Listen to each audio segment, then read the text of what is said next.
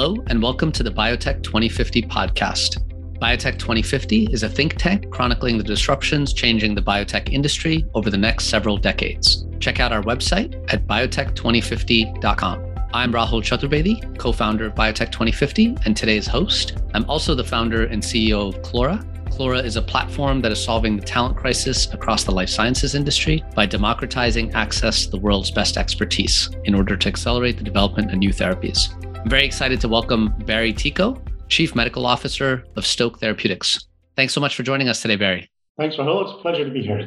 So to start off, Barry, please provide us some background on your career and how you got to where you are today. Yeah, thanks for giving me the opportunity to introduce myself and to talk to your audience. My background, I'm a clinician. I'm a pediatric cardiologist by training. I have a PhD in biochemistry, molecular biology, all from the University of Chicago. And then I was set on an academic career. I had a staff position at Mass General Hospital and a position at Harvard Medical School, and was studying zebrafish at the same time that I had a clinical appointment, and had my mindset that I was going to go the full academic route. Then I started thinking, well, how do I use my scientific background, my clinical background to really combine into the most productive way that I could think of for helping as many patients as I could. And to me, that pointed me more in the direction of biopharmaceuticals and especially this field of translational medicine that allows us to understand data that are coming out of the lab and how to apply those directly to potential medicines for people. So given that and the fact that I had several trusted friends who were already in the biopharmaceutical field and were inviting me to make that leap, I said, well, where's the best place that I could learn how to develop medicines? And at the time, Merck was the place to go. So I left academia, joined Merck in their clinical pharmacology group, had a great experience there learning what it took to test medicines early in the development process. That was in Rahway, New Jersey, and my family said, we prefer to be in Boston. And of course, at the time, and still even more so now, Boston is, of course, the mecca for biotech. So it was an easy step for me. And Biogen at the time was looking to build a cardiovascular franchise and looking for people to experience. So I joined Biogen. I was there for quite a while, 13 years. And learned quite a bit from Biogen about how to focus on patients, how to let data drive decisions, and how to be flexible in one's career. Because I started there in cardiology, I ended up doing mostly neurology. I was running the Tysabri multiple sclerosis program, which is really right now the most effective medicine for multiple sclerosis. And then I ended up as the program executive for the aducanumab program, for the Alzheimer's program there. So I had quite a trajectory within Biogen. And as I said, that really taught me that one has to have quite a bit of flexibility in where one wants to go within a career. Then after that time at Biogen, I decided partially I wanted to go back into cardiovascular and I wanted to try something different. So I went to Pfizer. I was in their search and evaluate unit called External R&D Innovation, working with the cardiovascular metabolic research unit. And there I had a chance to review close to 1,000 different opportunities, and that was quite a great experience for me, plus learning how Pfizer operates. And along the way, part of what I brought into Pfizer were several RNA-related medicines, and that got me interested in RNA as a therapeutic. So at that time, Stéphane Bancel, who is still CEO at Moderna, and I got together, and he recruited me in to run the cardiovascular and metabolic R&D unit at Moderna. I had a great experience there. I saw that Moderna, among other things, was a great opportunity for someone who was interested in vaccines, and vaccines had a great future in Moderna. So along the way, my wife, who happens to be a vaccine developer as well, I got her to join the company, and she actually is now running the phase 3 program for the COVID vaccine. And then along the way, I've learned about Stoke, which was a new company trying to do something very different in the splicing arena, a very new approach to RNA. And so 4 years ago, I joined Stoke. And at the time, Ed Kay, who was the CEO, and I joined about the same time. Company was 10 people when we joined and private. And since then, we're now 100 people and public, and we have program 1 already in the clinic and program 2 about to be announced. Wonderful, Barry. Thanks for that background. Given all of your experience in the RNA space, it'd be great if you could provide our audience a primer on what RNA therapeutics are and their potential. So RNA has come a long way. It at one point was never really even thought of as a potential for a therapeutic, and now there are multiple modalities. There, of course, are antisense oligonucleotides, which is what Stoke is using, but there are also RNA interference and antisense that's being used to reduce RNA and protein levels in the cell. There, of course, is now mRNA, which has been made famous by Moderna, especially, and BioNTech, Pfizer, for vaccines, and that has a very promising future as well. There are other ways that mRNA is being used as therapeutics, both for cancer as well as potentially for rare diseases. And that's still quite a bit earlier in development and has several challenges, but it has a potential in the future to be expanded. But the main focus that we have at Stoke is on antisense RNA, and especially a focus on splicing. Overall, the RNA field has expanded to the point right now where there are 500 different therapies that are in different stages of development. And that's just in the past 5 or 7 years that has exploded in terms of its interest. There are, of course, now more than a dozen RNA medicines that have been approved. And so that's just the beginning. But the future for RNA medicines has multiple modalities going forward and multiple different approaches. And are there particular applications or therapeutic areas where you think there's a lot of untapped potential as it relates to RNA-based therapeutics? One way of the future certainly is to use mRNA to deliver gene editing proteins, especially the Cas, CRISPR proteins. I think that the mRNA offers an ideal way to deliver those because gene editing enzymes, one really wants them around for just a short time to be able to edit the specific gene of interest with the guide RNA and then go away and not have an expanded effect within the body. So mRNA does it perfectly because it allows for expression of a protein for 48 hours or so, and then it goes away. That, for me, certainly is a way that messenger RNA is going to be developed in the future to help really expand our gene editing capability, especially potentially for base editing. Great. So with that background, let's talk about the work that you and your colleagues are pursuing at Stoke. Yes. So as I mentioned, Stoke has been around now. We started about 7 years ago. We originated out of Adrian Krainer's lab at Cold Spring Harbor. And the company itself is an RNA medicines company that focuses on severe diseases and upregulates protein, especially using a focus on splicing. So that's where our expertise has been developed on how to maneuver the splicing apparatus of the cell to allow for increase of RNA levels in the cell, which then allows for increase of protein levels. And there are quite a few diseases that would be benefiting from an increase in protein. Quite a bit of the antisense approach right now is to downregulate protein levels, and that's where the field has really spent most of the effort. But to increase RNA levels and protein levels is a more challenging effort. We've especially focused right now on diseases where there's what's called a haploinsufficiency. So diseases that are especially autosomal dominant diseases where there's a normal copy of a gene and a mutated copy that causes a loss of function. So there's only half the normal amount of protein in the cell. And using our technique to manipulate the splicing mechanism, we can then change what is unproductive mRNA in the cell into a productive form, which allows for more protein to be made.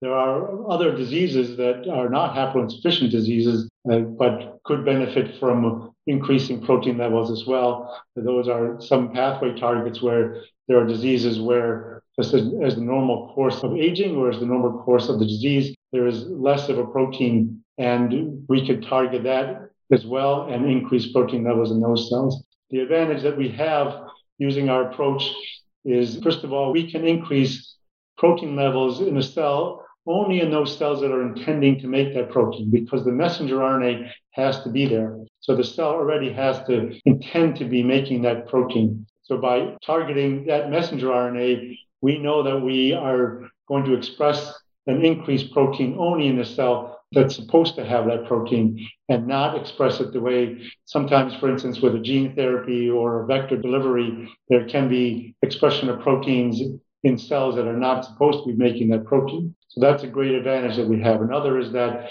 by modulating the amount of oligonucleotide that we deliver the cell, we can control the amount of increase in protein. And then finally, because we can deliver locally, so for brain diseases, which we're focused on especially, we can deliver the oligonucleotide specifically into the spinal fluid and deliver just to the brain. So we avoid some of the systemic effects that can happen from any medicine that's given to the whole body rather than to the area that it's needed the most. The lead program for Stoke right now is for the treatment of a disease called Dravet syndrome. It's one of the most common genetic forms of epilepsy, and it is due to the haploinsufficiency of a protein called NaV1.1. It is a sodium channel subunit, and it's really a devastating disease.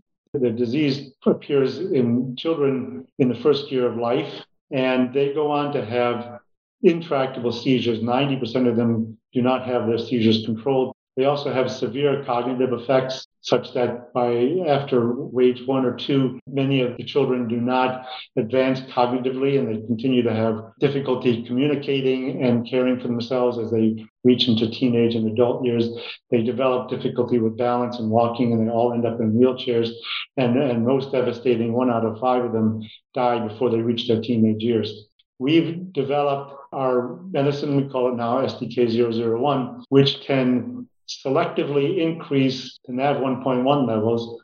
And as we've shown already in multiple animal studies, we can restore the NaV1.1 levels, that sodium channel subunit, back up to its normal levels. And that is then focusing on the biology of the disease. We know exactly what the genetic cause of the disease is, and we know how to correct it. And so that's in contrast to many of the anti-seizure medications right now that are available that really do not address the actual genetic cause of the disease. We've now advanced into clinical testing. We have, at this time, 4 clinical studies ongoing in patients with Dravet syndrome. We have had a recent release of some interim data from a single ascending and multiple ascending dose study where we showed that STK001, when given intrathecally directly into the spinal fluid, is well tolerated and there are no safety concerns that were identified. We've shown that it can distribute to the brain as we expect, and it can be taken up into brain cells and can have a long time that it lasts in the brain cells, which will allow for infrequent dosing. And we also had some preliminary data showing that in the first 11 patients that we looked at, 8 of them had reductions in their seizures with even a single treatment at a relatively low dose. So very early but promising signs of efficacy at this stage for us. Great, Barry. Thank you. That's very exciting work. I'm curious, given all of your experience across a range of companies from big pharma to high growth biotechs to a startup, if you've reflected on what you took from each experience and how you've applied that to Stoke.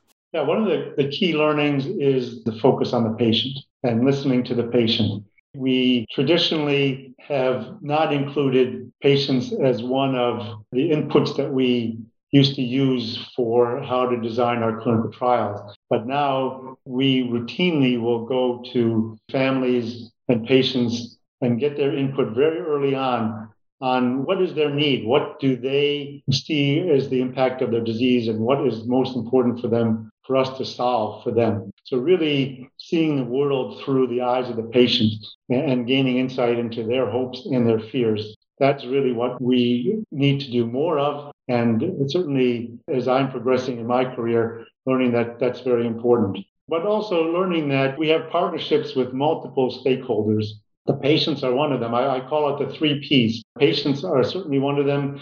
Physicians and clinicians and healthcare personnel are important. And then payers are the 3rd P. So those are our important stakeholders that we have to be in touch with early on, listen to, get input from, and design our plans based on their advice.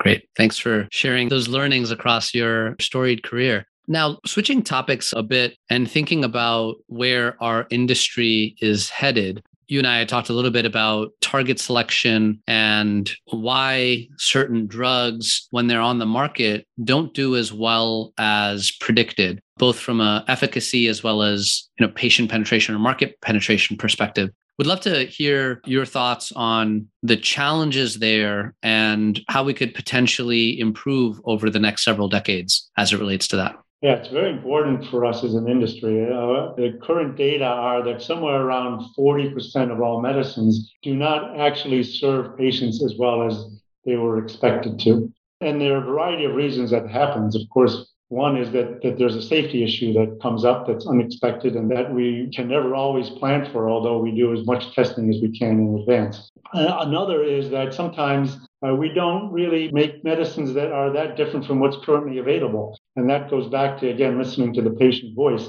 Sometimes we think that we've made a great advance. We're giving a medicine now that only needs to be taken every 3 months instead of every 2 months. And that differentiation is not really enough to make physicians or patients or even payers say that this is something that's worth pursuing and changing their patterns for. So that's very important.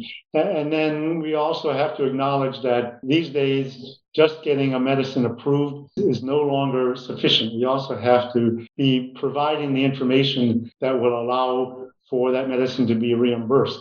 And so we have to make sure that we obtain a favorable reimbursement status for our medicines, and that takes planning already very early on. So those are some of the key things that we have to focus on.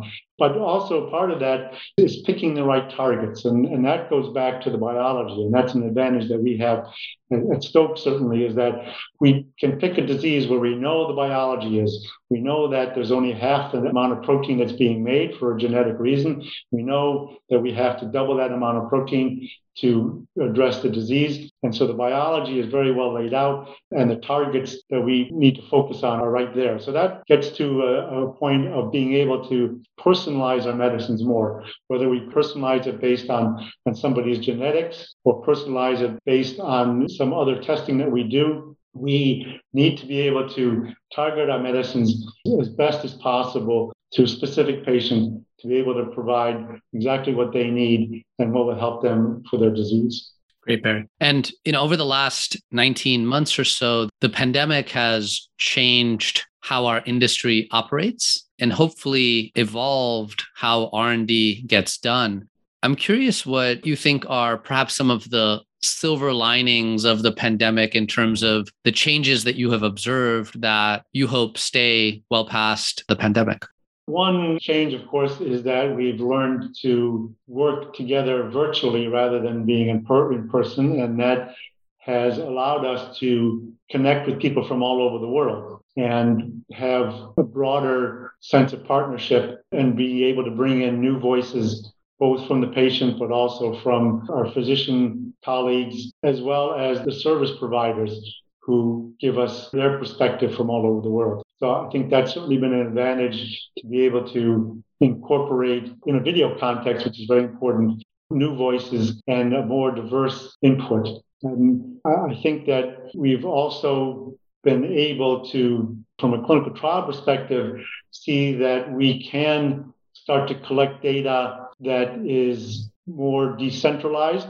And that means not having to have patients and their families come into an office always or into a clinic in order to be able to participate in a trial. So remote data capture is important, but I think that we may have swung the pendulum a little bit too quickly in that direction before we've taken into account all the trade-offs that we have there. Because although these digital technologies and wearable technologies and the different ways that we're collecting this data are going to be helpful, we have to realize that implementing them is a cost to that. So it actually does add to the cost of our clinical trials. It does add to the startup time. So it does mean that we have to have more in advance to put all these systems into place. And we also have to have a means to be able to interpret all this data. We're now getting millions, even billions of data points on patients. If you consider that every heartbeat that we collect on a patient is a data point now, and we're collecting heartbeats in some patients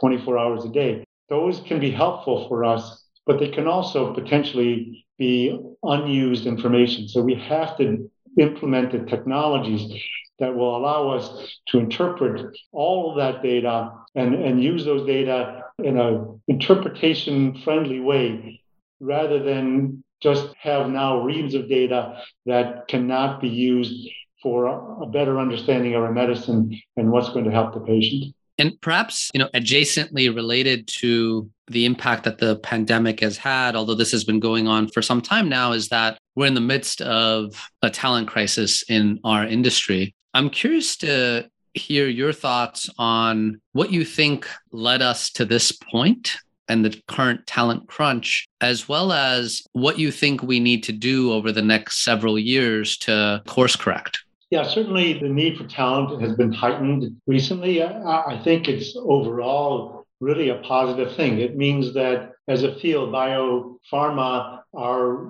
increasing our number of medicines that we're testing, increasing the number of trials that we're doing, increasing the number of patients that we are including in our trials, and incorporating new technologies. And all that expansion is fantastic for patients and healthcare overall. But as you said, the potential downside of that is that we need more and more talent to be able to run all of that, from everything from, of course, our clinical operations and our clinical development side, but from the regulatory side, from data management, but also on the commercial side, the preclinical side, the toxicology, all the different parts of our industry are booming. And so we have to now make sure that we are putting into place the infrastructure that will allow us, as we plan for the future, to be able to get access to talented individuals, highly skilled life science professionals who can help us to move all those medicines forward as we plan, because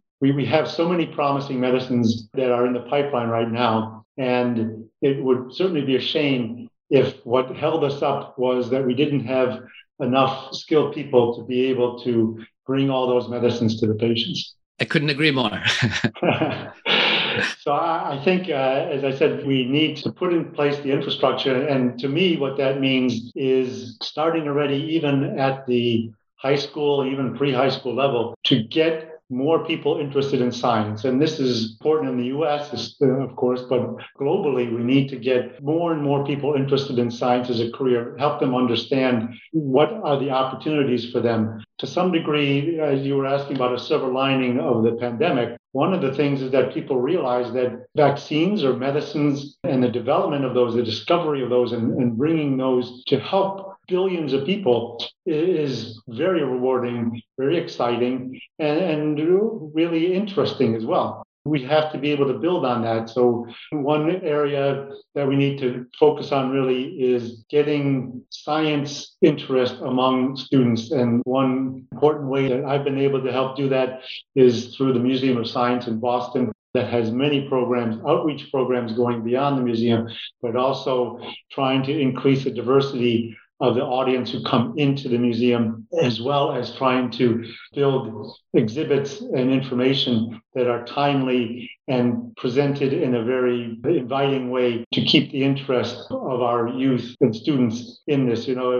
We have right now students who are distracted by many, many different things. And so getting the focus on science is a challenge. But the Museum of Science has been able to do that successfully. And there are many other ways that we can do that. But we have to start very early in already training the workforce and the individuals who are going to become our colleagues in the future. And that requires advanced planning, and it requires extra resources at multiple different levels. Yeah, very much agree with that, Barry. Given all of your experiences across academia and the life sciences sector, and this is for primarily our younger listeners, what's one piece of advice you would provide your younger self? Well, it's something that I feel strongly about, is to follow one's passion.